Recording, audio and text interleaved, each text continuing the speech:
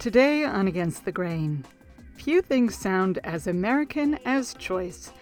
And in the United States, the freedom to send one's child outside of the traditional public school system is a choice that's been promoted aggressively since the legal end to segregation in schools.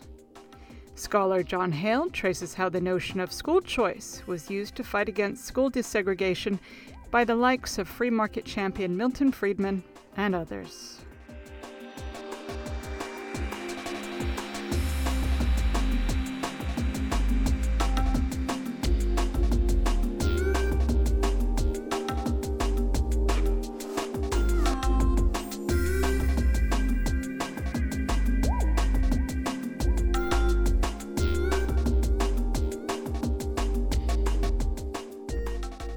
From the studios of KPFA in Berkeley, California, this is Against the Grain on Pacifica Radio.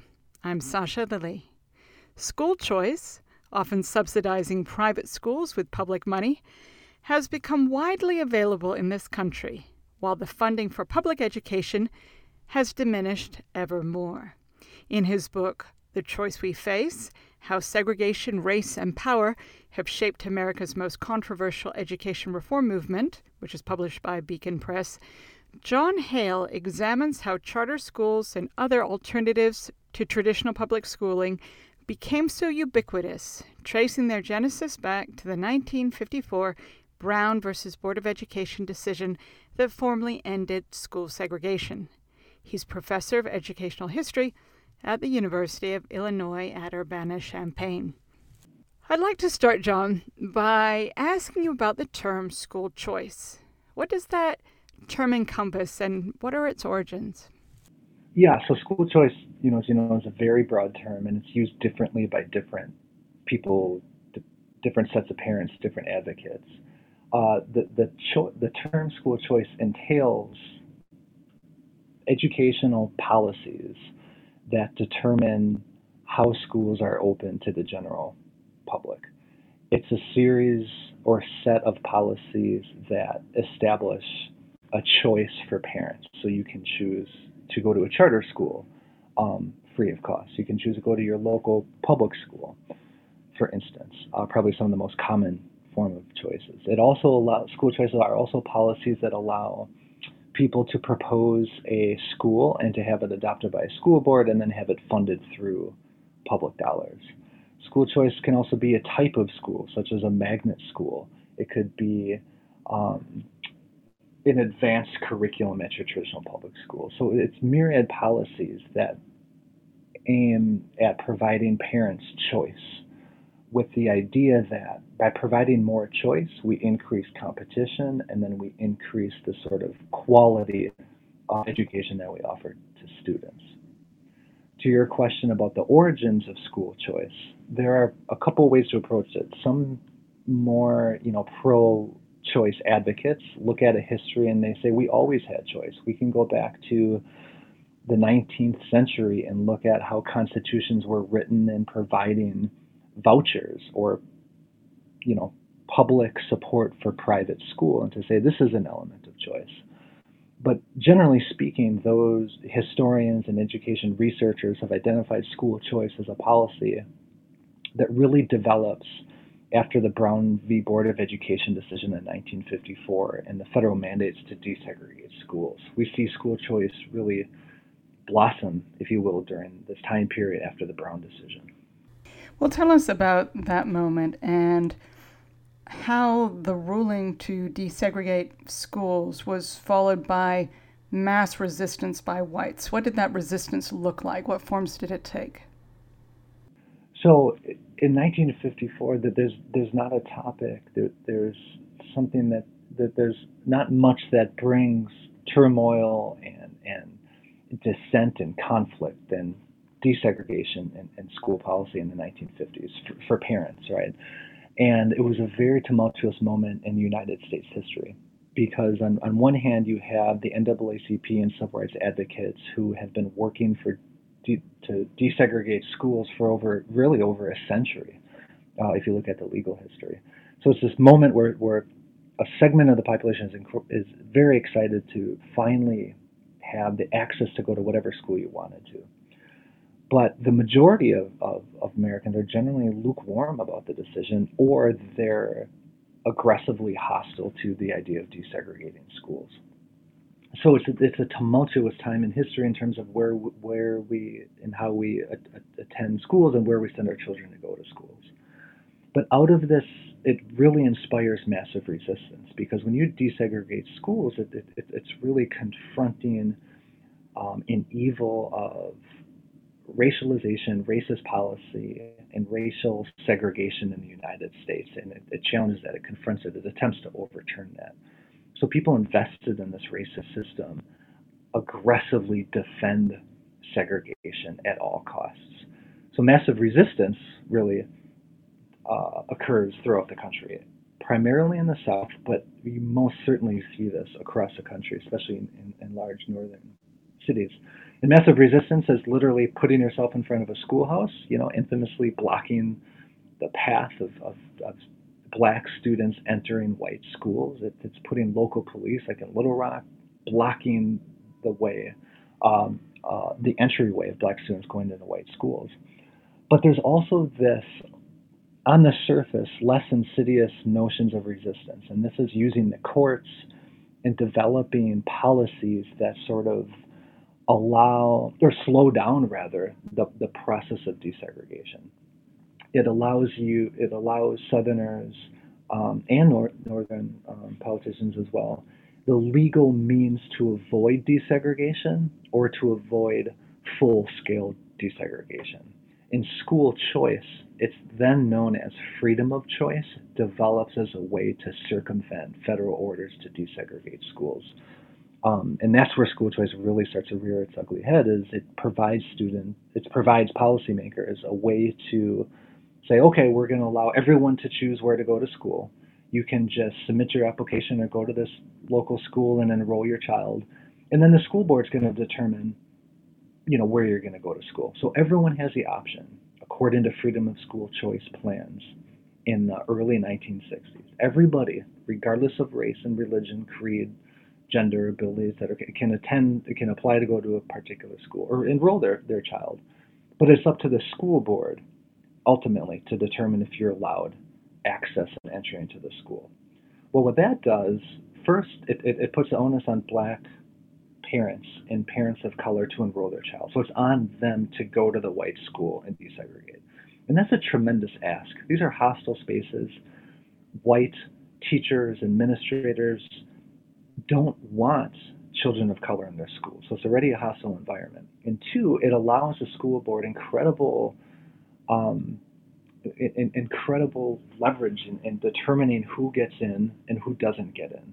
So let's say you forgot or you didn't write the correct, or part of your address was in, you couldn't read it, it was illegible. Or let's say that you didn't check the right box in terms of how many children you have, or something. These technical, very minor details could really lead to your exclusion or rejection. And that was illegal. So that was just, one of the many legal ways at the time to sort of circumvent desegregation. And that's where school choice starts. What option was there at the time for whites to flee into private schools? So that's another element of choice. Private schools have existed throughout time in the history of the United States. We've always had private education. In terms, our first school systems were essentially private, and they've been worked into the fabric of the American educational landscape since the founding of the United States. When Brown v. Board of Education, when the decision was reached in 1954, privatization and private options increased dramatically. So essentially, white parents and segregationists are looking to pull their children out of public schools that very well may be desegregated in the near future, and they begin to set up private schools. They begin to also set up voucher plans or state tuition plans where they're using public tax dollars, essentially drawn from the local property tax base, which funds public education in the United States, and using that money to fund tuitions to cover the cost of private education after the Brown decision. So in addition to freedom of choice plans, we also begin to see the development of a private school system and the means to use public money to support private schools. This today is generally known as vouchers, to use public money to supplement or to cover the entire cost of going to a private school. The term school choice evokes the libertarian right and, the notions of unfettered freedom in the market. And hence, I'd like to ask you about the role that the University of Chicago economist Milton Friedman, a champion of the free market, played in formulating the idea of school choice. How did he envision it, and how did his ideas become so influential? So he envisioned the idea as part of his larger economic arguments against Keynesian economics, which is basically, essentially, you can earn your PhD in this field, but just essentially it's sort of arguing against a strong federal government intervening in the economy, that the federal government setting regulations, it's sort of minimizing that federal or larger government role, and essentially in some ways privatizing the system or allowing individuals to sort of choose how they would like to, spend their money or not, or, to choose their own monetary policy, right? And so he envisioned school choice, was going to be school choice, as a way to apply these principles to the system of education. That this large, sprawling public bureaucracy is hindering the progress of our children, and that to provide a better opportunity and better quality education for all our students, we need to sort of empower individuals at the local level to make that choice. That if we allow them to choose instead of the government telling people where to go, that this will inherently improve education. So, in other words, Milton Friedman envisions the public school system, not only outside of his, the ivory tower, if you will, in Chicago, but across the United States. He envisions the field of education to be a recipient of his ideas about how we can go about reforming the entire system to empower individuals and taking away that power from the federal government. So really, he sees this as an opportunity to implement larger ideas, that this becomes the realm for him to articulate his vision, and this becomes a realm for him to sort of enact his vision for a better society, which, as you noted, is based on libertarian principles of individuals' right to choose how they go about their financial affairs, but then also cutting back on large-scale government intervention, which in the 1950s and 1960s appears to be ever increasing and to be, really fighting against the individual's right to freedom. So he's intervening and using education as a way to sort of implement these larger principles. And, of course, Friedman was based in Chicago, and unlike a number of these other battles that took place in the South, Chicago then, for him, is seen as you put it, the petri dish for school choice. Can you tell us about Chicago at the time that Milton Friedman is formulating his take on school choice and how that idea played out in the city?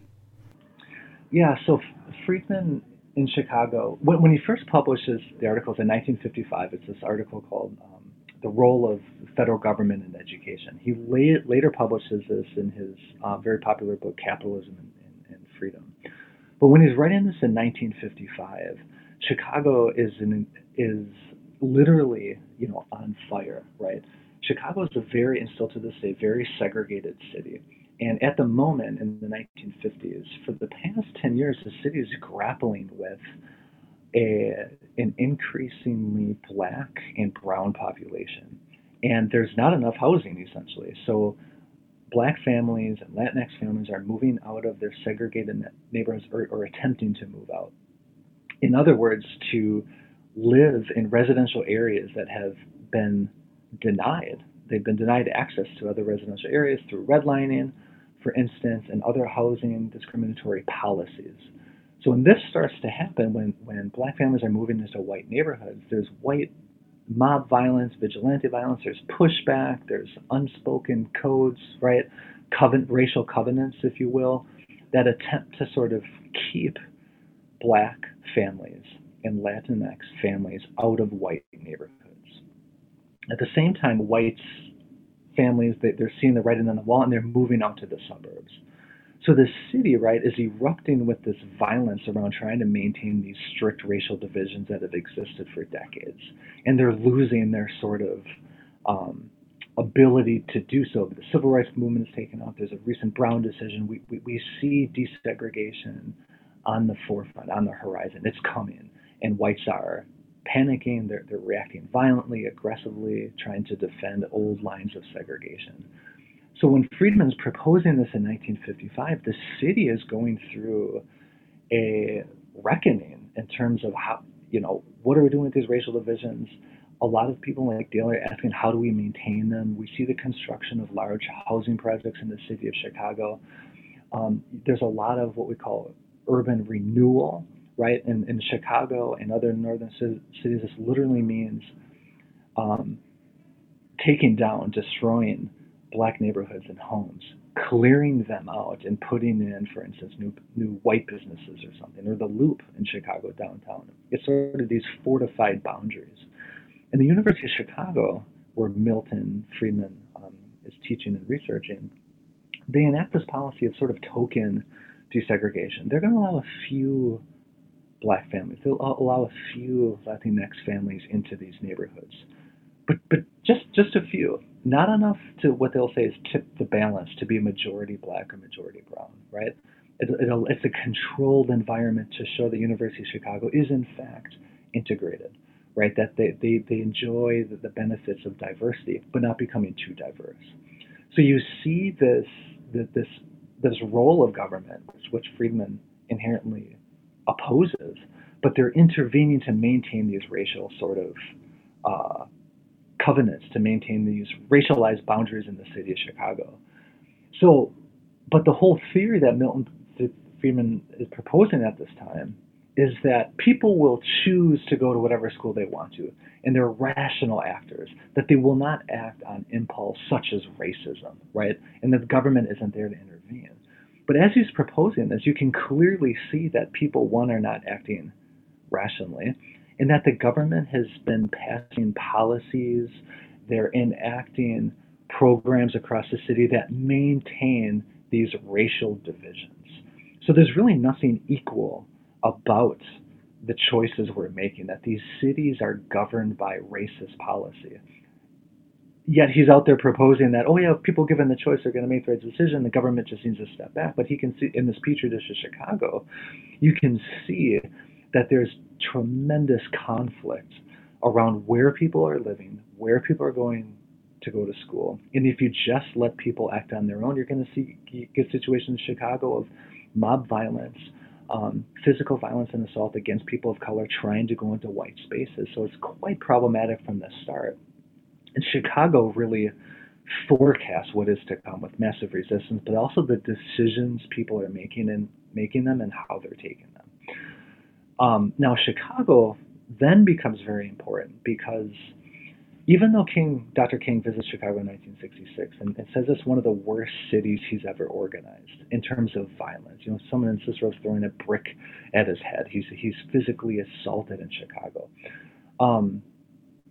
Chicago becomes a space where it's sort of the lines are drawn when the Department of Health, Education, and Welfare, under the direction of Lyndon B. Johnson, wants to desegregate northern cities. Mayor Richard Daley says, no, we're not going to do it. We're not going to go through desegregation like we see in the South because it's not desegregated. So what we see in Chicago, we see this resistance, this legal resistance to desegregation. You begin talking about race without talking about race. You begin to call it natural segregation, that people are just choosing. In other words, de facto segregation. People are just choosing of their own accord to live in certain neighborhoods. But we know that's not true. But Chicago, because of its political support of Lyndon B. Johnson and supporting not only LBJ but the Northern Democrats, right? That they're given a pass. And they're given a pass because they can develop this idea of school choice. They can create a magnet school that attracts some white students and some black students, so it looks desegregated. They can create a voluntary desegregation plan at a very small case. So in other words, they could submit to the federal government these choice plans that allow a small level of desegregation, but that's enough to satisfy the federal government. And also, in the city of Chicago, it provides this legitimacy to school choice that the South can't provide. In the South, they have police blocking, the entrance of black students to white schools. In the North, you don't get that. It appears to be less violent. It appears on the surface to be more civil. And this really allows school choice and Milton Friedman a pass to say that school choice is a legitimate solution. And it allows Northerners in Boston and New York, Chicago, out west to latch on to this idea and say, we want to do that. We don't want to burn crosses and black student entry. We want something a little more civil. We want a magnet school here and there. We want people to, quote unquote, choose where they go to school. So it's a solution that's palpable to the American public in a way that the Southern solution. John Hale is my guest. We're discussing his book, The Choice We Face: How Segregation, Race, and Power Have Shaped America's Most Controversial Education Reform Movement. I'm Sasha Lilly, and this is Against the Grain on Pacifica Radio. Well, those dynamics that played out in Chicago, of course, played out across cities throughout the United States, particularly in the North, where, unlike the South, there was this veneer that the forces of racism were not marshaled against students of color. Tell us about the battles over busing in cities like Boston, when the focus of the civil rights movement in many ways moved north. Yeah, so the North, in northern cities like Boston, New York, Chicago, and where busing is at least proposed in all of these cities, they confront busing like the southern states and the former confederacies confronting desegregation policies. So busing is bringing desegregation to the North. But it's interesting because when Northerners in Chicago and Boston are talking about busing, they only talk about busing.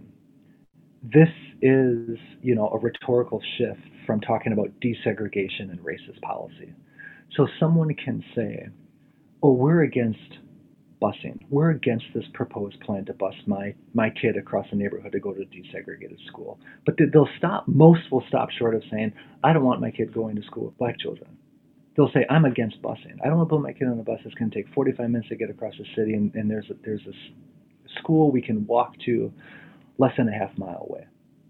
So it allows people to confront desegregation in a very different way. Again, it sort of maintains this veneer that things are more civil in the North. Yet when you look at Boston, there's riots everywhere. There's white mothers throwing rocks, pelting school buses with black and brown children with rocks and Molotov cocktails. It's terrible. It's a terrible, violent scene.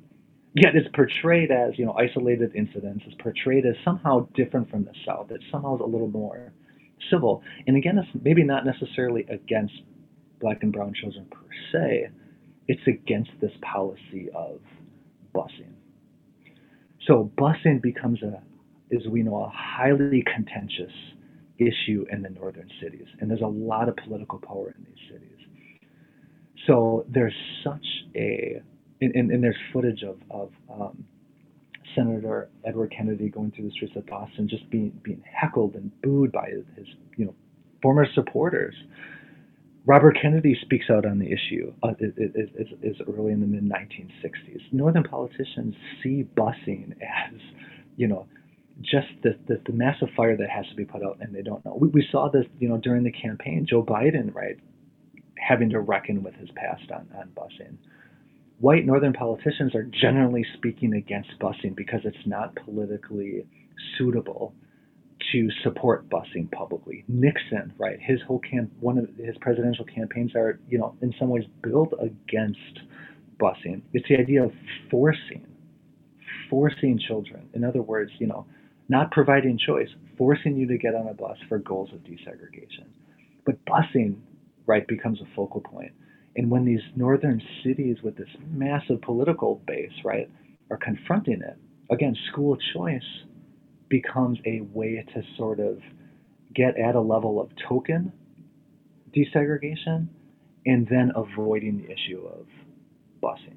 And you see this in Boston where they scale back busing. You see it in Chicago. You see it in Detroit. And what did that look like? How the federal government then sort of skates over all of this. And of course, the urban rebellions of the 60s add to the pressure. How does the federal government then reconcile these different dynamics and chart a course? So they chart a course. It's very uneasy, and it's messy. It's complicated. Boston, they allow federal Judge Garrity. They allow judges to sort of come up with their own plans. So Boston maintains its plans, but at the same time, as you notice, the urban rebellions of the North, a lot of people are watching this on TV. A lot of people are watching the busing riots unfold. A lot of whites are moving out to the suburbs, and with them are bringing capital, social, political, and of course economic capital out to the suburbs. And they're sort of taking that local property tax base with them. So with this massive white flight out, we're decimating these cities left behind. So it's a self-fulfilling prophecy. But the government allows this to happen. They say, okay, you determine what you want to do. Keep a busing plan if you want, but beware. But they begin encouraging federal judges to come up with alternatives to this. And here they begin to draw on school choice. So for instance, we can look at Detroit. The state of Michigan, and specifically in the city of Detroit, Federal Judge Roth comes up with this plan to basically desegregate the entire, not only city, but the suburbs of Detroit. And it's a massive proposal to bus children across urban-suburban lines to maintain racial balance, right? And of course, there's a lot of backlash, tremendous backlash. And the Supreme Court ends up overturning this plan, saying, de facto segregation is a real thing. They're saying that people are just choosing to go to the suburbs, and that's their right to do so. It's not grounded in racial policy, which we now know is wrong. But they sort of shut down this plan. So the federal government, at least in the judicial system, are shutting down busing from going across district lines. You can keep this in the cities if you want. You can keep this in Louisville. You can keep this in Nashville. You can keep this in the city of Boston. You can keep this in Charlotte, North Carolina. But you can't cross district lines now because so many whites have moved out to the suburbs, and a lot of them moved because they're watching busing on the news. They're watching the urban rebellions. They want out of there. And the government supports them. They say, okay, we're not going to bring this to you. You stay out in the suburbs and you're fine. So one that builds this sort of legal barrier from desegregating suburban schools because people are just moving out. Of course, they're allowed to do so, but the government's going to do nothing to actually desegregate those schools, at least with busing. At the same time that they allow this to sort of unfold and by default decimating the public school system by taking out these resources that they need, they also allow city governments to propose school choice plans that get at some level of desegregation by avoiding this sort of debacle around busing. So for instance, the city of Milwaukee, as opposed to a busing mandate, they allow a few charter schools. Chicago does this as well. As opposed to avoiding busing, they're going to have voluntary desegregation programs through magnet schools. They'll say, okay, here's a really specialized school in a predominantly black neighborhood that's been, that's surrounded by white neighborhoods, but it's a black neighborhood. Let's get a few white families here to this specialized school, have a really good school. We're going to draw a few people back to the city. But the issue is they allow this to happen. On paper, there's a few schools that are desegregated, but not the entire system. So it's a sort of superficial desegregation that the government is supporting. They're not allowing busing to go in the suburbs, and then they're also creating these magnet schools. In other words, school choice. Let's give people a little more choice if they want to engage in desegregation or not. If they do want to go to desegregated school, go to magnet school, but we're not going to force you. So the government begins endorsing these various plans while also moving the country away from its commitment to desegregation. We've mainly spoken so far about the attitudes of white parents and the federal government. But I wanted to ask you about how black parents, if one can generalize, saw these solutions or so-called solutions to segregation and to education more broadly during this period following desegregation and through the civil rights movement? Yeah, so it's such an important aspect to look at how this unfolds across or through and across racial lines in the United States. So when we begin to see freedom of choice and we begin to see busing, we begin to see magnet schools, this is also coinciding with the rise of a Black Power movement, of a shifting ideology within the larger civil rights movement where people begin to question the very principles of desegregation. A lot of Black activists, in the book I highlight the work of Howard Fuller, and then even critical race theory founder and legal scholar Derek Bell. By the late 1960s, throughout the 1970s, Black activists begin to question the project of desegregation. They begin to question whether it's worth it. And this is a long question. This is an ongoing question within the Black community, civil rights community, throughout American history. W.E. Du Bois in 1935 discusses this issue. He eventually has a falling out of the NAACP over it, where he basically says, I don't think we should be sending Black kids to white schools.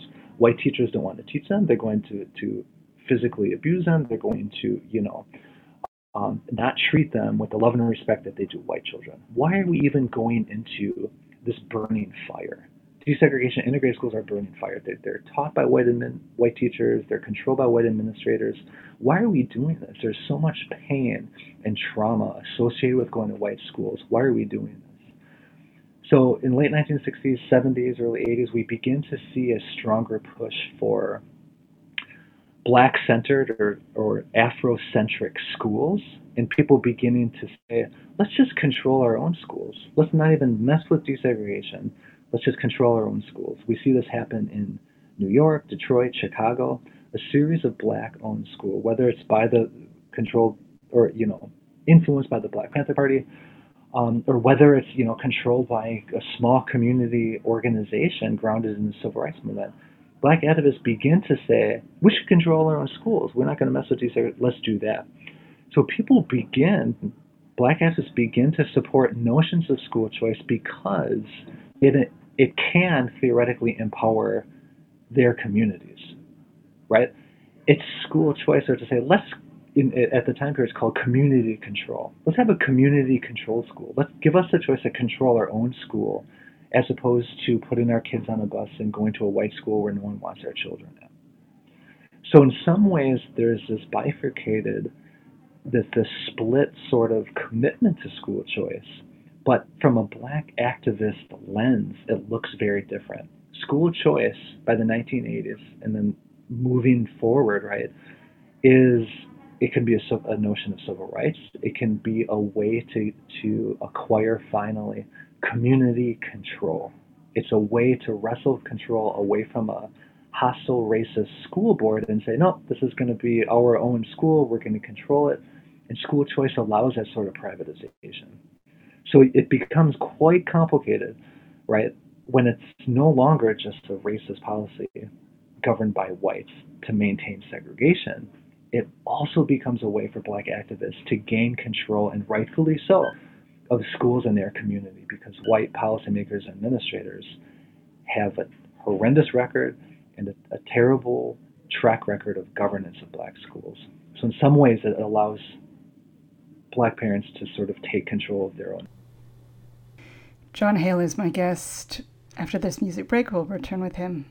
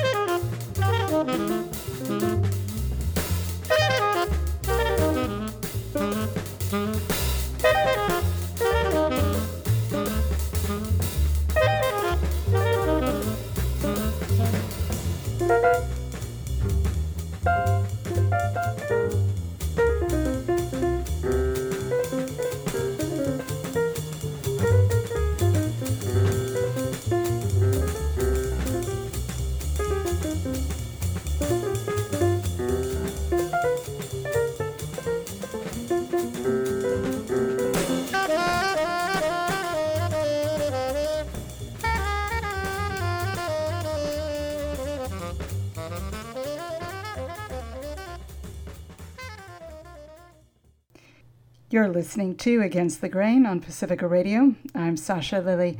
Today I'm speaking with John Hale. He's professor of educational history at the University of Illinois at Urbana-Champaign, and he is the author of The Choice We Face: How Segregation, Race, and Power Have Shaped America's Most Controversial Education Reform Movement. That's published by Beacon Press, and you can find a link to it at againstthegrain.org. So you've been tracing a history in which, following desegregation, various forces in many ways start converging in favor of this notion of school choice, which in effect subsidizes private education with public money. And I wanted to ask you about how the federal report that came out in 1983, A Nation at Risk, added momentum to those forces. Yeah, so here's another idea which I've been alluding to, is that since the Brown decision, that people in the United States have been slowly divesting or disinvesting in public education. They no longer see it as a viable option. They want out. They want to move to the suburbs. They want to control their own schools. But almost across the board, people see public education as not working. You know, they turn on the TV, they see busing riots. You know, they feel like they're forced to go to a school that they don't want to, all for larger social projects of desegregation. No matter how you believe it or what you believe in, across the political spectrum, people are not believing, or they're not supporting the way they used to support public schools. If you look at some of the Gallup polls from the 1940s, for instance, American public schools were viewed quite favorably by the majority, i.e. white, parents across the United States. They generally supported it. By 1983, that trust in public schools, the idea that, you know, going into teaching is a noble profession, that's been decimated, that's been shattered. So A Nation at Risk in 1983, which is a report from Terrell Bell under the Reagan administration, is essentially saying our nation's at risk, our nation is in peril because our public schools just aren't working. So it sort of confirms what a lot of people are already thinking.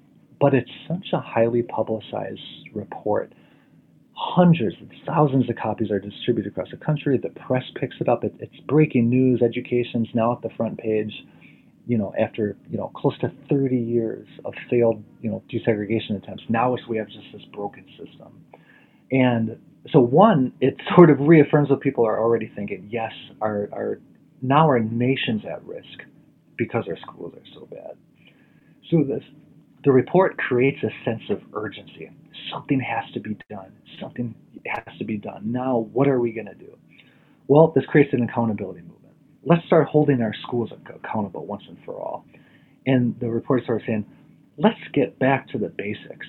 We've been worried about civil rights and desegregation and busing, and all this has taken our attention, our resources, our political will away from just educating our children in the basics. Let's just get back to what good schooling should be.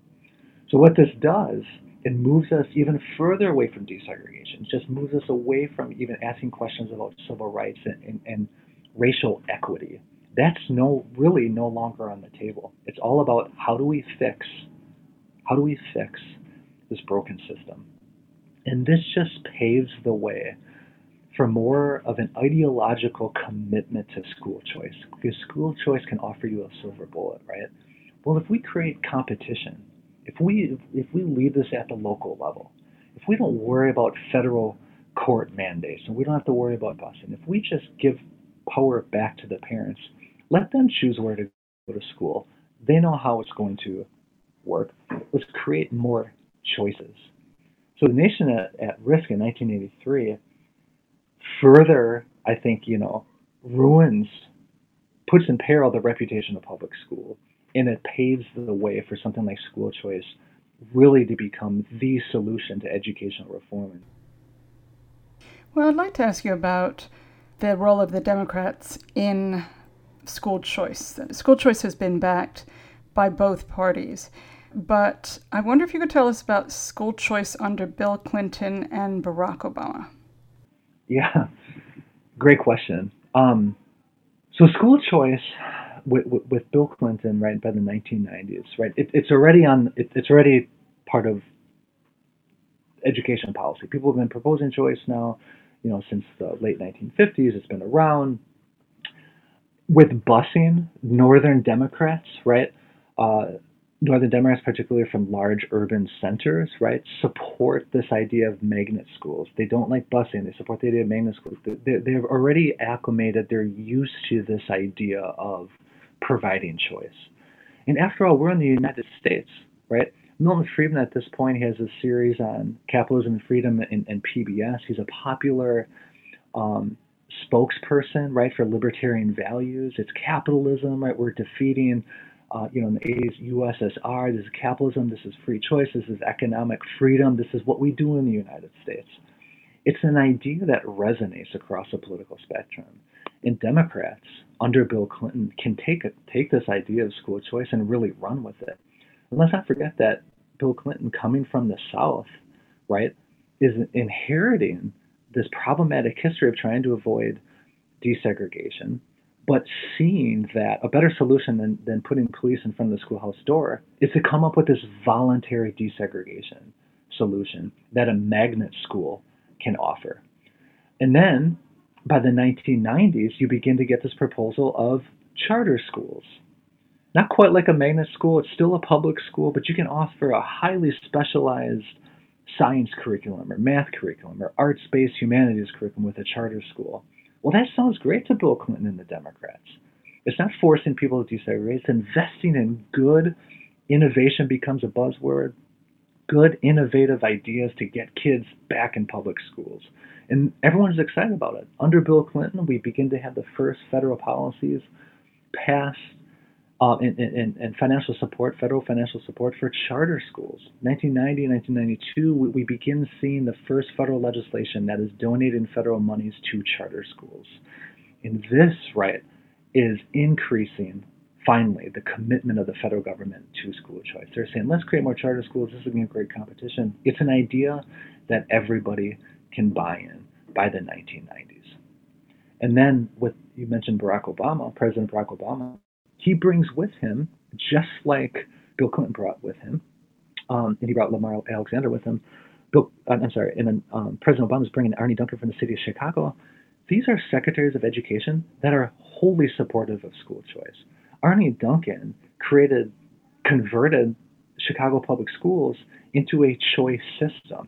He thinks it's working. He's working with Mayor Daley about, they're calling them Renaissance schools. Let's reform and transform the city of Chicago through more charter schools and more choice. So he's bringing this idea to Washington.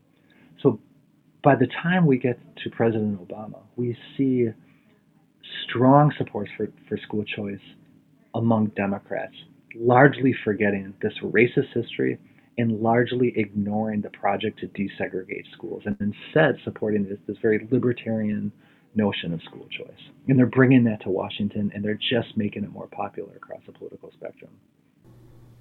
Well, taking things then to the present, how do you evaluate the impact of charter schools and more broadly this idea of school choice on American education at this point? It's a really tough question. I think there's so many ways to evaluate it, because we can look at the Credo reports, for instance, coming out of Stanford, the sort of standardized test-based assessment or quantitative assessment of how school choice is working. You can measure the test scores of students in charter schools versus traditional public schools, and you see, a significant, depending on how you measure it, number of students performing better in some quantitative measures in charter schools and traditional public schools. But the problem is when you rely on quantitative assessment, you're breaking down the quality of the educational experience to a number, to a test score. My child acquired this much knowledge in math or literacy, and this is what the school means.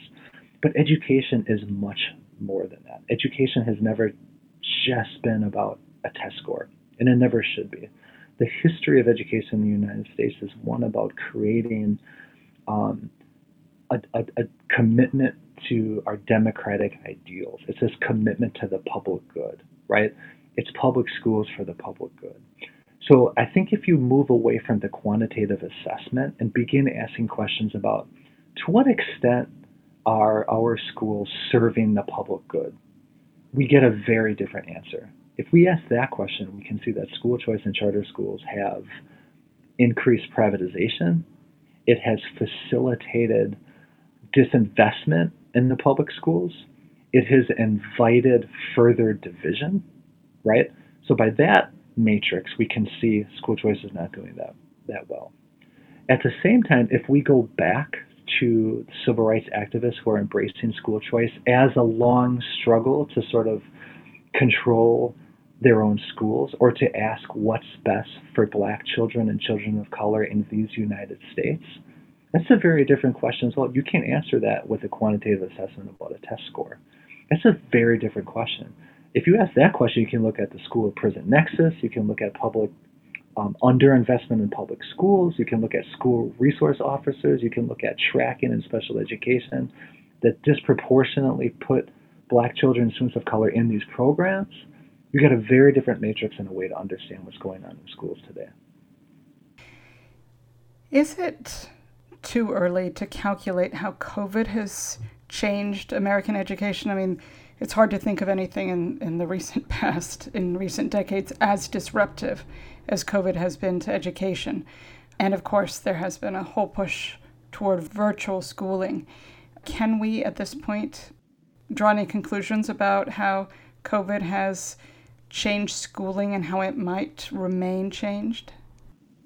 It's too early to come up with a sort of general sort of statement about the new directions, but you can state with certainty that COVID has increased a commitment to the idea of school choice and notions such as homeschooling. That parents have a choice, parents' voice must be heard to whatever relationship to the public good. That COVID has proliferated our commitment to providing more choices to all families across the United States. That we've seen a dramatic enrollment in homeschooling, for instance, that we've never seen before, a new commitment to it. We've seen legislators propose COVID relief funding for the funding of charter schools, voucher programs, and even tuition programs down south. That we've seen an increased commitment to school choice among parents. And it's alarming because when you hear it spoken throughout the media, for instance, or local school board meetings, we do not hear any questions about commitment to racial equity, to eradicating the school-prison nexus. We don't hear these questions. We only hear, again, more about providing choice. How do we get the best out of this system for our individual advantage? So it's been nothing but exacerbating this sort of tension we already. Well, let me end by asking you how you think one can bolster public schools, given this history that you've described, and given how, since as you write about, since the upheavals of the civil rights period, public schools have become increasingly underfunded and unequal. We live in a country where education is not protected by our Constitution. It is not a federally protected right. We have access to schools, they protect that, but they have no right to a quality education.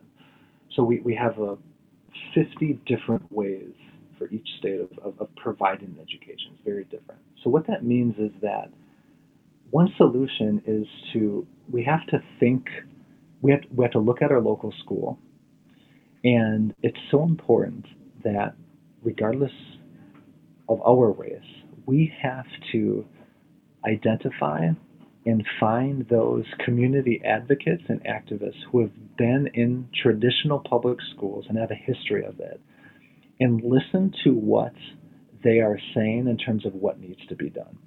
And this is going to be Black community organizers, Latinx community organizers, those who have been historically disenfranchised by this public school system. It's time we stop, listen, and create policies around those who have been attending public schools and who understand the importance of education for uplifting racialized communities and those who have been historically marginalized. If we can get that question right about how do we truly reach those who have been historically disadvantaged in this country, if we can answer that question, we can improve education for everybody. And that's what we have to do. We have to stop thinking just individually and really think about how public schools, or private schools for that matter, are treating Black families and families of color, because that is the question that we need to be asking, especially as we come out of COVID. How are we going to really address this public school question and really, and once and for all, provide a strong quality public education that uplifts those who have been historically marginalized? That's where we need to go at this point in time. John Hale, thank you so much. Thank you so much for the opportunity. I truly appreciate it. John Hale is professor of educational history at the University of Illinois at Urbana-Champaign.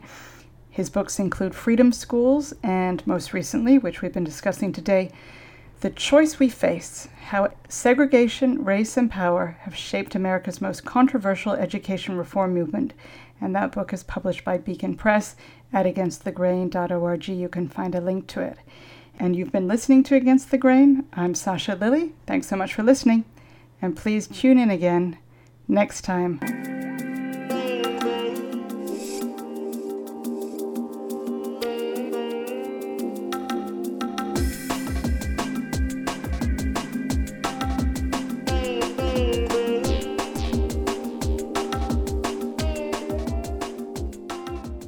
Against the Grain is produced by Sasha Lilly and C.S. Song. Please visit us online at againstthegrain.org, where you'll find on-demand and downloadable audio and a way to sign up for our podcast. And you can check us out on Facebook at Against the Grain Radio or follow us on Twitter at Radio Against.